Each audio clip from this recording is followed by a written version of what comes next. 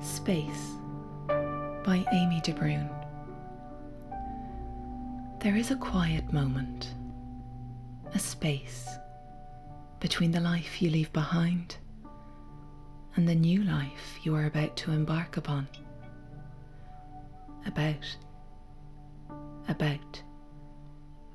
About, for it is not here yet.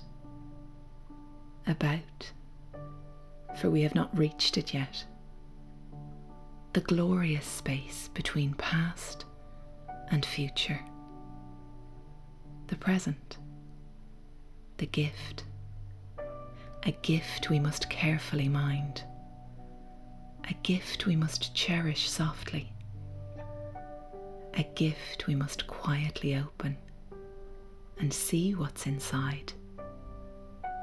Quiet, gentle, easy.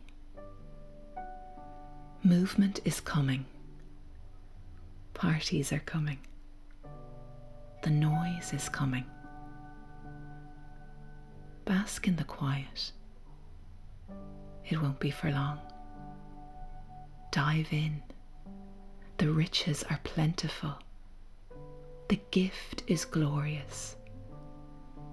But we must be quiet enough, still enough, and present enough to receive it.